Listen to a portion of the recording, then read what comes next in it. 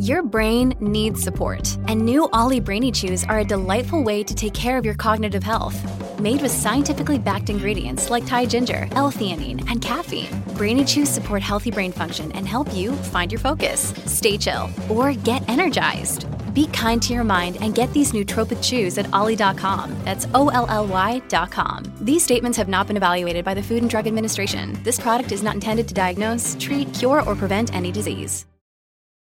Look, Bumble knows you're exhausted by dating.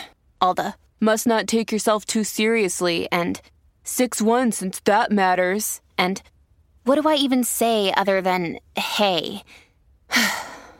Well, that's why they're introducing an all-new Bumble, with exciting features to make compatibility easier, starting the chat better, and dating safer.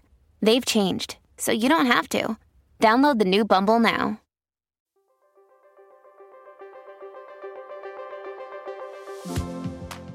I'm delighted to welcome Aisling O'Connor to our Empowering podcast once again. And I'm really happy that we've Aisling, because I've been really anxious to get a psychologist involved. And Aisling is a senior psychologist with over 15 years experience and a very busy mum to two amazing children, her most important job, you would say, Aisling. She returned from Australia in 2019 to set up Connections Child Psychology, a private practice in Sligo, where she helps children and families heal and reconnect. And this has grown, and she now has 4 therapists working there, helping children and families. And you've recently set up the Child Protection Academy as well, which empowers parents to know how to protect their children from sexual abuse and harm that can occur both online and in person. So I'm delighted, Aisling, to have you on board, because this series of podcasts and all the previous ones are to empower people, and particularly women, but we will also empower men, and you're doing that at a very young level. So can you tell us a little bit about yourself, Aisling, and then what are the tools parents and everyone should use? Super. Well, firstly, Mary, thank you so much for obviously this invitation to come on and do this podcast. It's obviously a really big deal. And I made the mistake, or maybe it wasn't a mistake, of going through all the other, interviews and who was interviewed beforehand. And it's some big, massive, impressive names in there. So now I'm like really nervous. But anyway. Well, so why not, Aisling? Basically I guess I took a bit of a long route to psychology. I knew pretty young that I wanted to do it I was about 15 or 16, and my parents separated, and I went to my own counselling. And I remember, it's just so clear even now, that I went into the room and there was a big basket of toys in the room, and this beautiful lady was there, and we had a really lovely session. And I was so curious what the toys were about.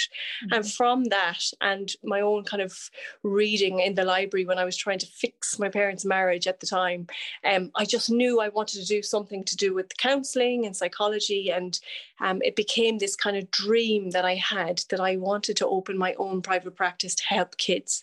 And I used to visualize exactly where it would be in Sligo town, because that's where I'm from.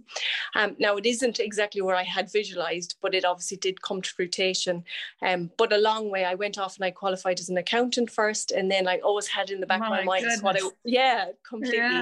I see that so much with the medical students. It's so diverse what they've done beforehand. But anyway, I see that all the time, but brilliant, and very grateful that I did, because it meant that I could travel a lot. And I went to Australia, and I had a fantastic 15 years in Australia. Absolutely fantastic time. And through that was able to go back then, and had saved enough to go back and do my degree and my master's in psychology, and really go back to what I really wanted to do. So it's been a long journey, but a fantastic journey.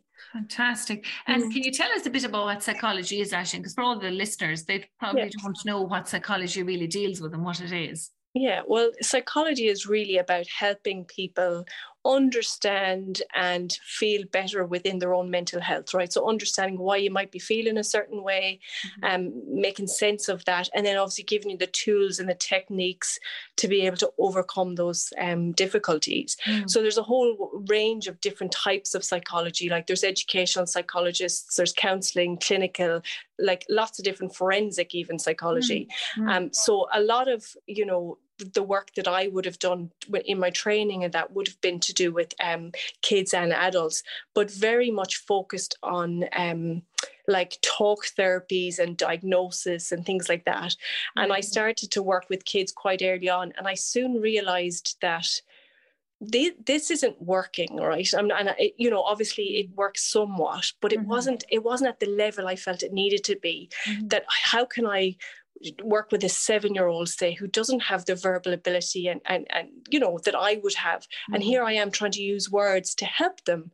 So I did a lot more research, went back and did more training, and ended up finding this fantastic woman, Donna Berry, and she is the head of Play Therapy Australia.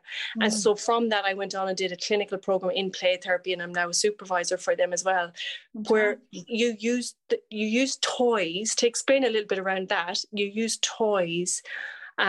A child used toys in the room as their words. So they play out their life, they play out their real experiences in the playroom or in the room with all the toys that you have in there. And you make sense of it with them and help them make sense of that experience, if that makes sense. Yes, totally. So it's another part of the whole psychology world, is another modality that we use. Amazing, and very important for children who wouldn't have proper use of language. It would be really important, wouldn't it, Aisling? Massively massively. Wow. And that's the whole thing with the whole work with young kids. They don't have the capacity to speak like me and you. They can't make sense of their world. Yeah. And obviously we know so much from neuroscience and neurobiology now that the first 3 years of a child's life are critical. Those relationships and connections and the experience that we have in those first 3 years are so crucial. But a child will never be able to verbalize it because most of that's nonverbal, right? So they can the experiences are still stored in their nervous system and in their body. So they'll naturally play it out using their play. And this is why play is so important. And you then help them make sense of that journey, if that makes sense. And then you interpret that and then you sort of pass that on to the parents and social workers and so forth, isn't it, Aisling? It's I kind of work a little bit different, to be honest, Mary. So my belief is that all attachments, your basic need in the whole world is your attachment, right? From a very young age, we need it for survival. And so those relationships are key. And usually the kids that I would work a lot with, there's a lot of anxiety and different things there. Those relationships are so important that I now bring mums, mainly mums, but caregivers and sometimes dads, into all of our sessions, because that's the most crucial person in that person's life. So if we want healing to occur, why would I not bring the two of them together to create the safety? And also very often what we're dealing with is those early experiences. Sometimes we can have what we call attachment disruption, that I can help the mum and the child heal together because it was a shared experience. So by me holding the space and creating a safe space for them to reconnect and to reconnect their relationship, I bring them together to do that, and we get it's so amazing, the results that we get, and so much quicker. Amazing. And is it a pity, Aisling, because that's more done with, parents before they have children on what to do? Because, as parents, we're never taught how to rear a child. We read all the books again. I remember when I had my kids, I read Tony Humphrey's book on self-esteem because I really wanted to be sure I was doing all the right things, parents. Yes. But it's a pity that that's not part of that every parent may do that, because we're not actually taught. And you'd hate to think that you were not teaching them correctly, because as you said, it's so important, isn't it? It is. And you don't know, how would you know this exactly? Like, I truly believe that every parent, and I'm a parent myself, so I had a deep learning curve myself. But you do the absolute best that you can for your children with what you know, with what knowledge you have, right? And depending on how you were parented. And this is the problem, you see. You're bringing a lot of the good, but you're bringing some of the bad as well. And you just don't want to keep those intergenerational cycles going, you see. Totally. And that's what we do. We can break it. And that's what I tend to do in the practice now, as I work with the mum and the child. So the mum mightn't realise, for example, that the big behaviours that they're seeing at home isn't the child being bold. It's the child who just really needs more time, more attachment, more understanding of what the needs are for that child, right? And so, and one of the biggest things that I think we have the huge aha moments in the clinic is when parents realise that if they can just be more connected, slow down a little bit, even if it's 5 minutes of pure connection, in that relationship with the child and spend those 5 minutes, not 5 minutes like trying to peel the potatoes at the same time or try to look at something on the phone at the same time, but just really look into their eyes and really give them your 5-minute attention. The difference in that relationship, if that can be consistent, is phenomenal. So the bad behaviour, tantrums, this sort of thing, wouldn't it be, Aisling? All of that. Attention-seeking behaviour, all that sort of thing. And I suppose that's it's brilliant, but the problem is in today's world, Aisling, it's so busy, isn't it? And you might have single mothers who are really stretched beyond belief, or you might have been married to someone who's working ridiculous hours. So it's so hard, isn't it? It's to manage all that, even though you have to do it. But I suppose we have to be as supportive as we can to parents and ask them to ask for help whenever they can, don't we? Exactly. And and that's why I think it's really important to mention, when I work with these families, is that you don't need to be fully present for 2 hours a day or even an hour a day. If you can just manage those 5 minutes, and even just making something playful. So if you're rushing out the door in the morning, have a game of chasing them up the stairs, or having a game of whatever for their age, depends on the age, obviously, but just 5 minutes of some playfulness. And the other thing as well, and it is really hard, obviously, Mary, you're right in what you're saying. There's so much pressure now. There's so much pressure on everybody, and we're all in such a rush. But even to understand that the power that they have if they can manage to keep themselves calm, the difference that will also have on these big behaviors. So if I always talk to parents about, if you're ever on a plane and there's turbulence, the first thing I do is I look at the air steward and I think, right, if they're calm and they're still going along serving the drinks or whatever, it's fine, right? Yeah. But if they're running to the seat and they're putting on the seatbelt, I start to feel like anxious, right? Yes. Well, kids look to their parents the exact same way. Yes, yeah. True, yeah. And very much learned behaviour, isn't it? Yeah, exactly. Yeah. But if we can stay calm, they can stay, it'll help keep things calm, because that's one of probably the biggest questions I get asked is, what do I do with these massive meltdowns and these feelings? Okay. And that's, we often as parents, again, because we're so busy, and I'm always the same myself when I talk about this, is it's really hard to stay calm and grounded, but if you can, it can definitely have a huge impact. Okay. And actually, one of the things that I see an awful lot in girls, I deal a lot with young girls and women, obviously, and they in spite of, our generation being very well aware of putting more time into kids, praising them, trying to give them a high self-esteem, where we might have been told to go away, when we were growing up, it was a little bit more children were not heard, but in this generation, very much giving children time and trying to listen to them and trying to be there for them and really listening to the words. And yet I'm seeing girls in their teens coming into me with lips done. When I say to them, you're gorgeous looking, you didn't need that done, they're not even aware they're good looking. Where are we going wrong? Because this is a problem. We're trying to get the self-esteem up in that generation, and yet they seem to be very almost lacking a lot of self-confidence, and we're nearly going the other direction, which worries me, no? Yeah, it is. And it's a huge concern. And this probably ties into the other side of the business that I'm kind of trying to create at the moment. And I would say a huge problem we have here is social media. Yes, okay. And that online world. So we know that there's an absolutely massive increase in eating disorders in the last number of years, exactly kind of linked to what you were talking about, the self-esteem things. So, if you've got, there's a whole big part to play in this, but I would say social media is a massive part of it, because we have people who are constantly comparing themselves to unrealistic profiles and lives, etc. Exactly. And mostly when we're on social media, we're posting all the good stuff. We're not talking filters, about all etc. Exactly. And so you've got that combined with, unfortunately, we're all so busy. There is way less connection. There's way less time for sitting down to have dinner together as a family. There's there's all of that. Then I think, and this may be just my opinion, but I also think that we used to live in big groups. We used to live in big family groups. And there was always somebody there that was part of the family to look after someone or help with someone. Whereas now we're so isolated. And we're all apart, working so busy, so trying to pay the bills. Yeah, exactly. And so we're disconnected, and that's that's actually why I called the practice Connections Child Psychology, was because the connection to your primary people, your caregivers, your core family, and to yourself are so key. So for young parents listening who are starting and then young children, what are the keys, Aisling, that you would say to them that, that they need to do? You said already 5 minutes, give them, they're really busy, but give them 5 minutes looking into the eye and really, What are the other keys? So the connection, the play, think of things like having like routines and consistency. So even if it is only 5 minutes in the morning, jump into bed with them or let them come into the bed, depending on the age, obviously, and what you're comfortable with in your house. But, those family routines, those family board game nights, like even if it's once a month, make it a big deal out of it. Like watching a movie together. Showing them they're important. Exactly. They're a really important part in their life, to give them high self-esteem.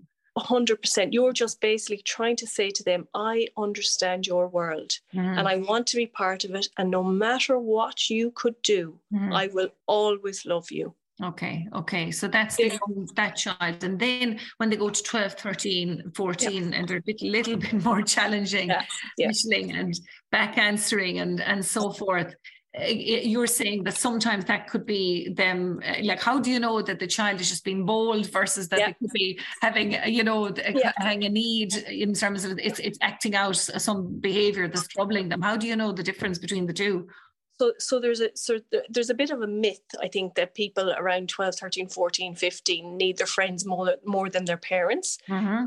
They need their parents just as much as ever. Absolutely. But they definitely have a different relationship with friendship, and there is that kind of trying to break away. So to answer your question, I guess, is firstly, it's about knowing your child, but also knowing that there are certain boundaries that they're going to try and push, right? What I would say, if you keep this in the back of your mind, is, and it works with any age, the bigger the behaviors, right, the more they need your love. Okay. So if you can smother them more and smother them in love, might look like just saying to a 15-year-old or a 12-year-old, I'm right here if ever I can do anything to help. Yeah. It doesn't necessarily mean hugging and kissing them and, depending on if that's what they want. Yeah. But no matter what the age, the key thing is to keep in your mind, the bigger the behaviors, the bigger the challenging behaviors, the more the child needs your connection and attachment. And if you can consistently be there, whether that's a 5-minute nugget or a half an hour once a month or whatever it looks like in your busy schedule and busy life that we all have, the better the outcomes. It's a hard thing, isn't it, when you're tired and you've done so much for them and they're giving you a back chat in spite of the fact that you've done everything for them, isn't it? It's very hard for every parent, isn't it? Incredibly hard. Yeah. And what happens is then when we try it and it doesn't work, we kind of go, oh, well, that's like, it's not going to work. Whereas if we could just keep at it a little bit more consistently, you'll start to see the change. Like I work with a lot of teenagers, say, and one of the biggest things that I hear is, Mom just doesn't understand, or Dad doesn't understand, and when I get them to elaborate on it, it's just, sometimes we have a tendency as parents, right? If someone comes to us with a problem, we can turn around and go, but sure, you'll be grand. It's fine. You've done that before. Yes. Not realizing that can come across a little bit dismissive of our feelings. Not that that's what we mean to do. Yes. Whereas if you could come at it with a little bit of like empathy and go, gosh, that sounded really hard, or today must have been really tough. I can tell today was a hard day. Without fixing it, that can get you a lot further with the teenager. Yes. Does that make sense? Yeah, very much. And I suppose then the other problem that parents face is that where a lot of parents are a little bit, I certainly see it in my situation, I've got a little 16-year-old, and you'd find some parents are a little bit too leeway with regard to letting them out. And I might be a bit more strict about letting them out. And it's very hard to know where's the balance. I think you go with your gut, but again, you're only going with your gut because you haven't been taught on what's the right thing to do, Aisling. Yeah, for sure. Would say that, yeah, and that's a very hard one, because obviously you can have two 16-year-olds as well that are very different and have different, abilities to cope with things. But I think, there's certain things we have to think about in this, and I'm very passionate about this one particular topic, and that is about parenting through connection. right? Not about kind of trying to control everything. So we can sometimes feel like we have to try and manage everything and make sure that we allow them to do this and not do that. And you know, and that's obviously you have to do it when they're quite young. But as they get older, I think we have to be able to educate them and talk to them about the dangers out there and talk to them about why things are maybe good or not so good for them. And we have to get to a stage where we can trust them to obviously not put themselves in danger, but they will make mistakes. But if you aren't approachable, if you've spent your whole life trying to kind of not control them, but tell them what they can and can't do, and been really, really, really strict, then when something does go wrong, which it will, you're not the approachable parent that they can come to, maybe, if you know what I mean. So always thinking about that, the longer game is, what can I do today to make sure that I'm approachable when they're 13, 14, 15 and they are in trouble? Exactly. You want them to be able to come back to you then. And of course, for a parent to be able to do that, they have to be looking after themselves as well, because if they're tired and overworked, which a lot of women are in particular, they're not going to be able to be that approachable, you know, with the best will in the world. So that's, I think, where a lot of women need to look at their own lives and sort of, you know, pull back a bit to allow themselves re-energize so they can be there for their children. Because if they're doing too much for the kids, which I see all the time, actually, like lunches, etc., for teenage kids, well, then you're not going to be able to have time to do what is very necessary, and actually, in fact, way more important than doing the lunches and disempowering the child at the same time. You know, but I think we've grown up, haven't we, thinking that we should put ourselves last. Yes, that's the problem with women. And in fact, it's probably for myself, having 2 children, I'm only realizing it more and more in the last few years that if I am not at the top of my game, I'm more snappy. I'm, you know, way less tolerable of them bickering or fighting or whatever they're doing. Do you know what I mean? Like if I don't look after myself, I'm such a different mum. Totally. Yeah, but I don't get it right all the time. And no one does. And no one does. And how do we deal with this guilt thing, Aisling? The amount of mothers that have guilt, and men don't have it, and it's absolutely wonderful that they don't have it. But women have it, and it absolutely eats them up. You know, that they're doing their best, they're doing everything, but they've awful guilt if they don't do X, Y, and Z, you know. Totally. And this is what makes them go over the top with regard to doing all the extras that is spoiling the child and overindulging the child, as opposed to, you know, I just don't know how we're going to change that. And I don't know the full answer to that either, but I think definitely having some self-compassion and self-care will go a long way, like slowing things down yourself and realizing that you are perfect as you are. As a mother, you are perfect as you are. You do not need to give them stuff. You do not need to spend 24 hours a day with them. You just need to give them that connection, that little bit of connection. You're all they need. Like, and I'm saying the mums more so, just because that's obviously a different relationship. Obviously, moms and dads are as important, but just slowing that right down. Absolutely. And I keep kind to them. I keep saying that to women, actually, because my own mother worked, and thank God I turned out fine. But a lot of women, because they work, feel guilty that their kids are missing out. And I think that's a big problem. And I think we need to, it's important that somebody like you says that it is. It is. And I think no matter whether you're not working, whether you're working, whether they're in childcare, whether in school, wherever they are, I think, as you said, the women feel the guilt. And I think, you know, no matter what, we do feel guilty. And I think to be able to just, whatever situation you're in, whether if you're going out to work, reframe it and say to yourself, well, I'm actually leading a really good example to my kid, that I'm getting up every day and I'm doing something I'm passionate about, or if you're staying at home because you want to look after your family and you're looking after the house, you're again leading by example, and you've done this, you're looking after everyone, you're creating a nice house, you're giving them a lovely connection, some time, whatever it is that it looks like.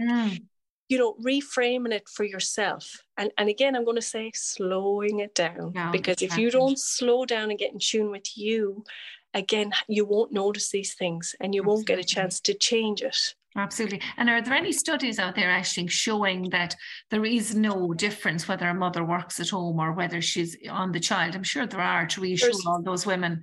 Yes, there is loads of research to show it, loads of research. It doesn't matter whether you're at work or whether you're not at work. Every day when you're at work, you're just in the home.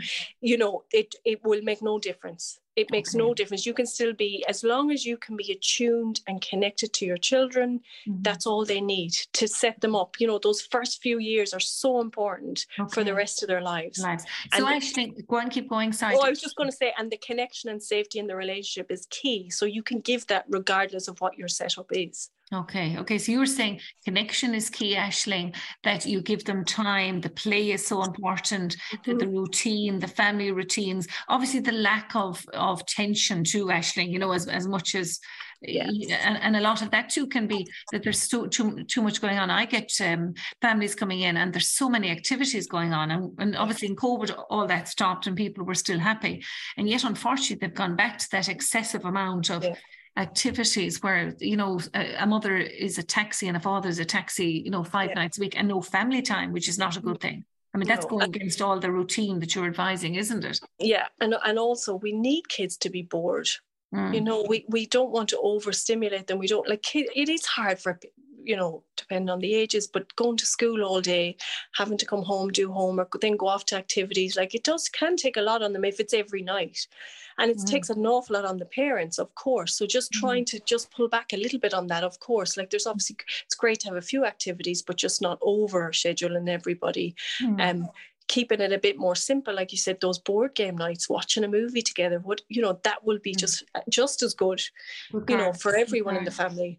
And for those women listening, Aisling, who are feeling lacking in confidence, I'm just thinking of, I read this morning on Independent about that, a lovely girl, Siobhan McLaughlin, who was killed, and she came from a lovely family. Her sister is a journalist, and they're obviously coming out because the husband who killed her is due for parole. But they just mentioned in the article, and I see this a lot with women, where she had married a man who totally controlled her. She was a fabulous girl, full of vibrance. Everyone loved her. But when she married this guy, she attracted basically a narcissist. And it happened to so many wonderful women. How can we educate them to avoid these men? You know, because you hear it so many, I see it among so many patients. And this was a lovely girl whose family have said it quite clearly, you know, that this guy totally, the minute he got hold of her, controlled her, shut out all the family. And no matter what they said to her, and she came from a loving family, that this was still an issue. So what can you do to make sure that your child, or to do your very best to make sure that your child or girl or a son doesn't attract a narcissist?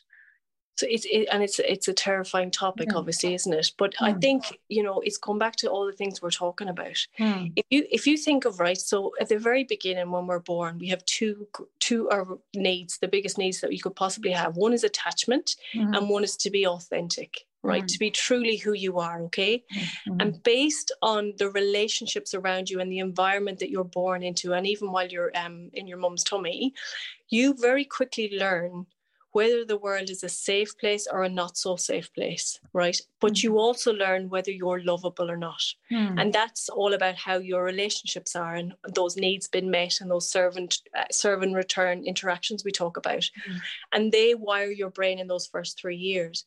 So if you want to give your kids the best chance to have that self-esteem and to have that belief that I'm pretty special, I'm pretty cool on my own, it's about those connections, that time, that quality time, you know, acknowledging a person's feelings, validating their feelings. So if a child comes home and is really upset about a fight in school, not saying, oh, sure, you'll be grand next week, you're always fighting, but it's about saying, gosh, that must have been really hard today.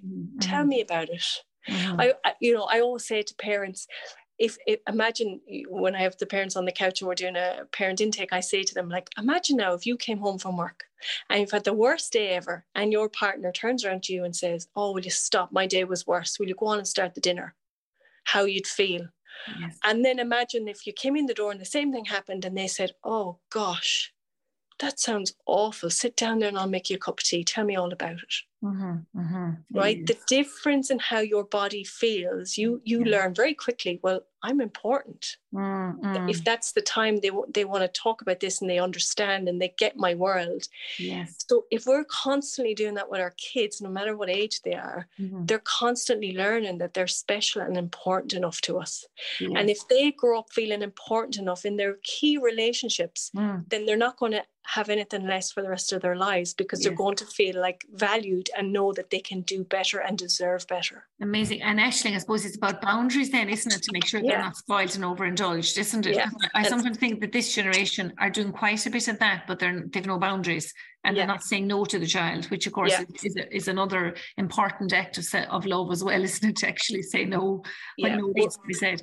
Yeah, we're going to the opposite. So we're trying so hard not to, obviously, we don't want to hit the kids and we don't want to be shouting and roaring. Like, we're trying to move away from all that and trying to be respectful. But like that, sometimes we do lose the fact that we can still have a boundary. You can still have a boundary in place where a child knows. And in fact, boundaries are brilliant, Mary, because they create a sense of safety for kids. When a child knows that they can only go so far, it creates that felt sense of safety for them within the family. So those boundaries are still really important, you know, and they still need to learn all those important things. And it's okay for them not to like it. And it's okay for them to push back.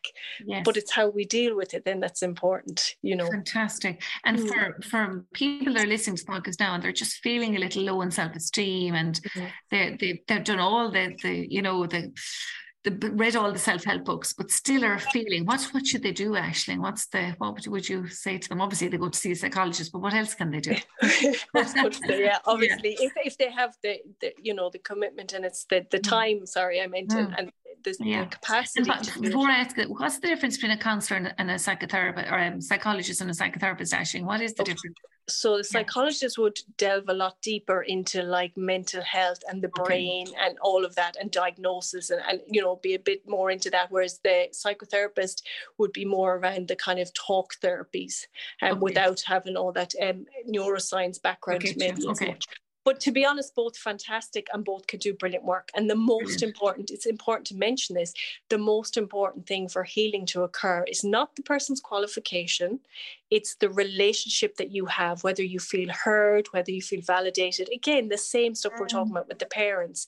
So it's important, if someone does reach out to go for some support, that they make sure that they feel like the person is the right fit for them. And if it isn't, go to someone else and try again. Very good. Because that's something we all hear about in America, where they're great at going to for therapy. But here it was almost frowned at. Now, thankfully, things are changing and they're opening up. But, you know, it is important, isn't it? If somebody is feeling stressed or overwhelmed, or lack of self-esteem, or bullied in work, or all these things that happen, you know, that they do, that if they have a story and they've somewhere to go to for help, you know. Every one of us should have that. Every one of us. Like, you know, there's some fantastic discussions around now bringing play therapists into all the schools, which is going to normalize this as well so much for the next generations, which is fantastic.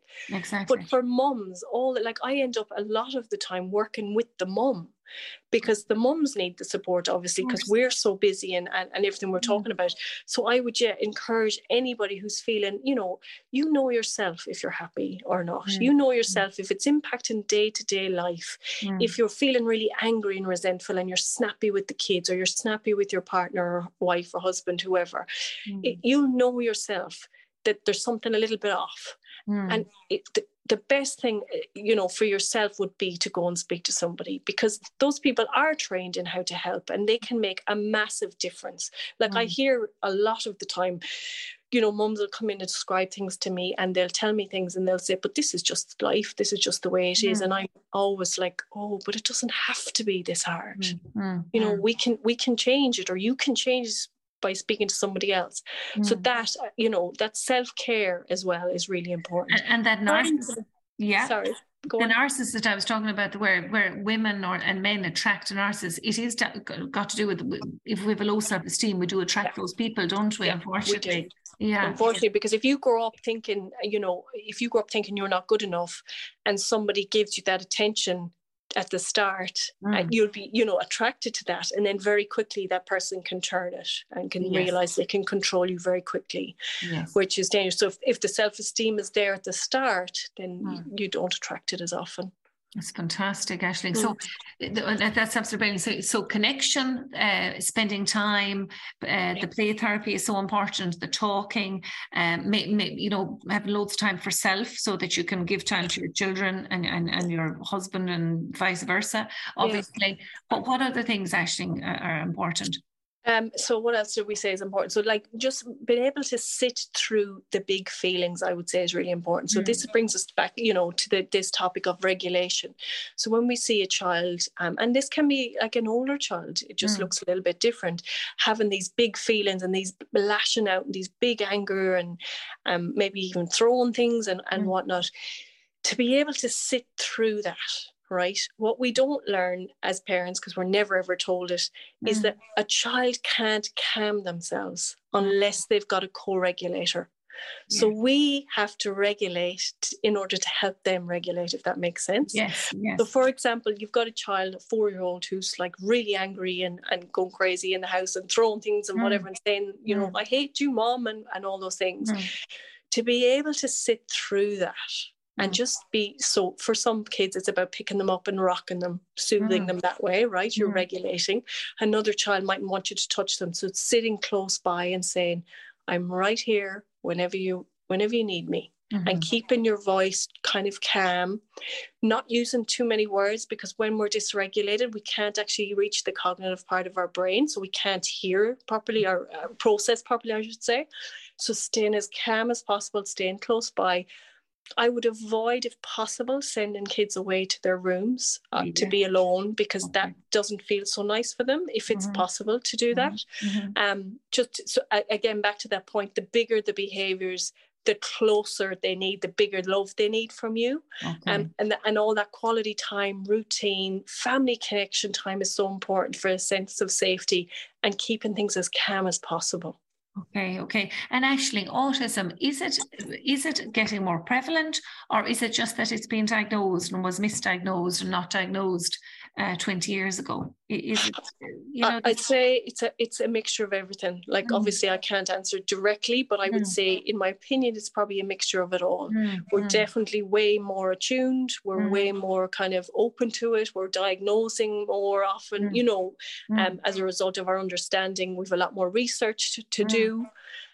So yeah, it's kind of a mix of everything, I would think. Because it just does seem to be way more prevalent, doesn't it? And you just wonder, is it just that it's been more, as you said, we're all more aware and children are getting earlier intervention and so forth? For sure. And exactly it. We're looking for it.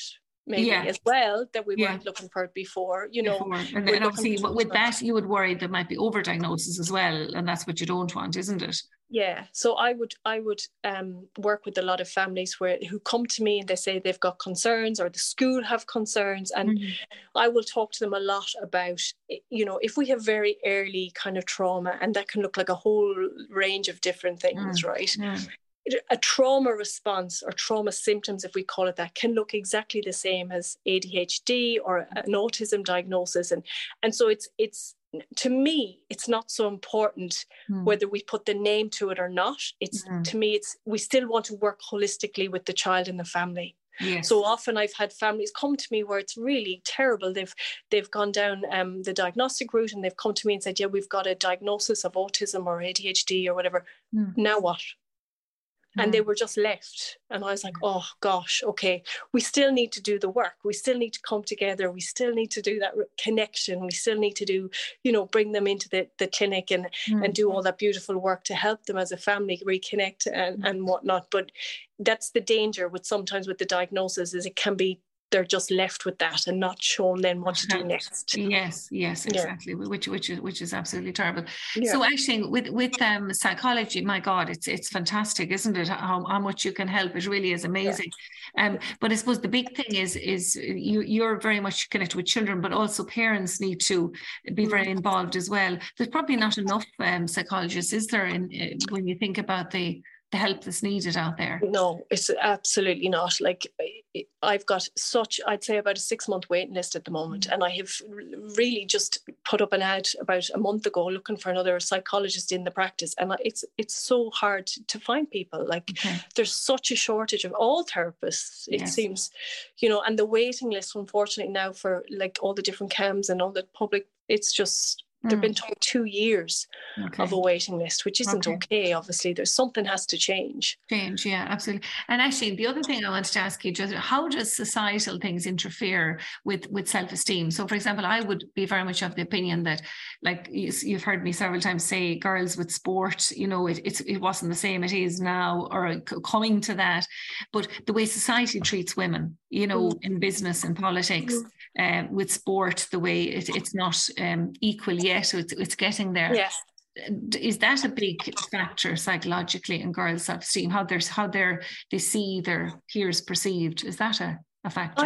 I would say it is. Like, I think from, and I don't want to get too opinionated on this, but I think that from a very young age, we're kind of told in all these different ways of life that we're second. Yes. Yeah. And there are little subtle messages the whole way through your life, isn't there? Until you become aware of it. And when you become aware of it, it's very different. But there are a lot of people that wouldn't be aware of that. And so they're just constantly living that, this is our role. This is who we are. This is where we stand in the, in the order. And so that's a huge part of it. It's a huge part of all of it, but it's changing, Mary. It's thankfully. Thankfully, with people like you and me talking out, but we need more of it. Yeah. So actually, just to say to you, I would traditionally see, particularly around COVID, where elderly mothers would be soft on their boys, where they would ask her daughter who was maybe 15 miles away for something and not ask the farmer next door. And is that something we're just going to have to, by keep talking, change the narrative and educate women to treat their boys and girls equally, or how do we change it? Yeah, for sure. I think it's all part of this change that we are seeing. I think it's about treating everybody equal. And now that more and more women are empowered, more and more women are realizing their worth, that we have a voice, we can stand for things that, people are listening now. And that's why more and more of us are doing, going out into business on our own and doing our own thing. It is changing. And I think that's already happening. It's probably not happening at the speed we'd like, but it is changing. And so hopefully, as time continues, that will continue to increase and build momentum. Good. And I suppose women get frustrated with the lack of progress, even though we've seen an awful lot of progress in the last few years. But women would say, it's still not happening, quick enough for us. But I suppose actually by doing podcasts and by changing the narrative and, as you said, empowering women, we are changing the landscape, aren't we? Yeah, and I think what can help as well, and it brings me back to one of the questions you asked me earlier about what people can do, is you become an average of the 5 people that you hang around with, right? So even if it's not the 5 people you're hanging around with, what you're listening to, what you're watching. If you're waking up every morning, the first thing you're doing is, I'm going to pretend I don't do this, is jump on Instagram or jump on something, and you're losing like a half an hour to an hour, and then you're listening to, whatever you listen to on your news or your podcasts or whatever. You can use that time to listen to people that empower you. You can use that time to look at follow people who inspire you. Don't just follow people that are just the perfect world, if you know what I'm trying to say. Yes, absolutely. You can build yourself up like that too, and empower yourself. And the more you tune into that, the more you'll have faith and belief that it's changing. It's what you're putting into your own brain, I think, is really important. And that goes back to those people who are struggling with their mental health. What you're following, who you're following, switch off the news. Don't listen to the news if you're struggling, because it's just horrible. You can decide basically what you feed into yourself. Exactly. And you can change your universe very much by sort of visualization, which is hard to do, actually. It is hard. It does take out. And the big thing psychologists say is journaling is important. And again, with our busy lifestyle, how feasible is it to journal every day? It is. It's extremely hard, okay? But last thing you do before you go to sleep, if you can just spend 2 minutes, even if it's only once a week, once a month, it'll help. It helps get things clear from out of your head onto a piece of paper, and it doesn't feel as overwhelming is basically, the key to it. But also it's one of those things, like it's a habit, isn't it? So you have to do it consistently for something like, I don't know, is it 21 days or something they talk about with the habit stuff, that it becomes natural, like it becomes just a second nature to you. Then it's all these things have to be done consistently for a while, and then you start to see the gain.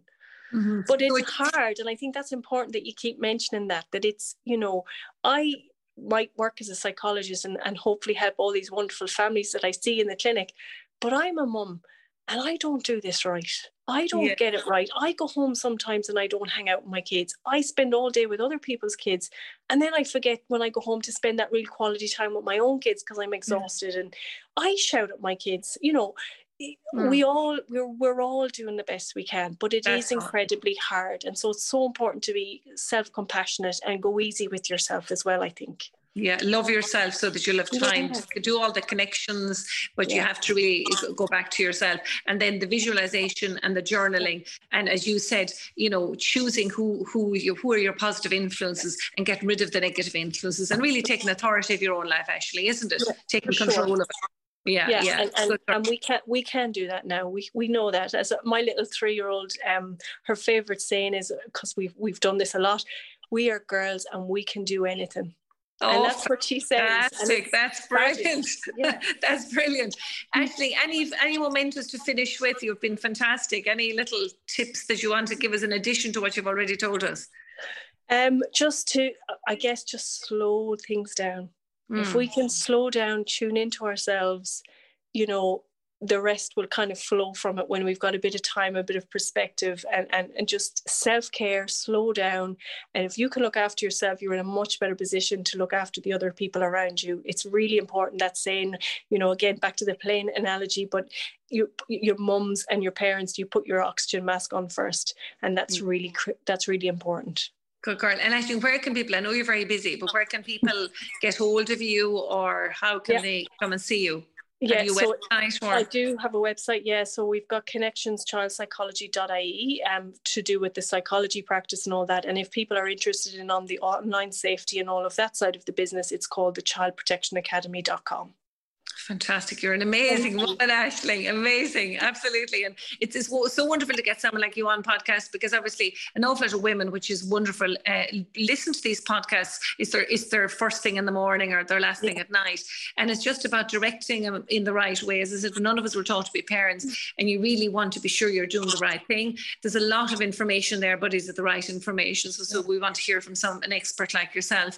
And then I suppose it's to teach parents to have high self-esteem themselves, that they mightn't have got the opportunities they're giving their own children. So if they have to do a lot of work on themselves. And of course, the child is looking at them as the mentor. So it's terribly important that they work on themselves as well. Yeah. So it's to get those points across. Yeah, definitely. And you are only doing the best that you can.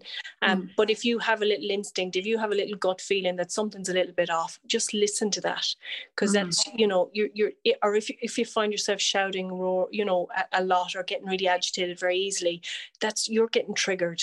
And that means there's something there. And that's your body's giving you a kind of a sign, a signal to say, hey, something's off here. Something doesn't feel so good. And that's when it's time to do some work for yourself, I think. Whether that for you might be yoga. That just might be going off for a weekend on your own. That might be going cold water swimming, sea swimming. It's different for everybody, but just, listening, the awareness that something's a little bit off, the awareness that there's some stuff happening there, that's the key to change. Becoming aware is the first step. You're fantastic, Aisling. It's so lovely talking to you, and thank you so much. And go and take some of that time for yourself now after your long day. Thank you, Aisling. I'm delighted to talk to you on this Empowering Cup podcast.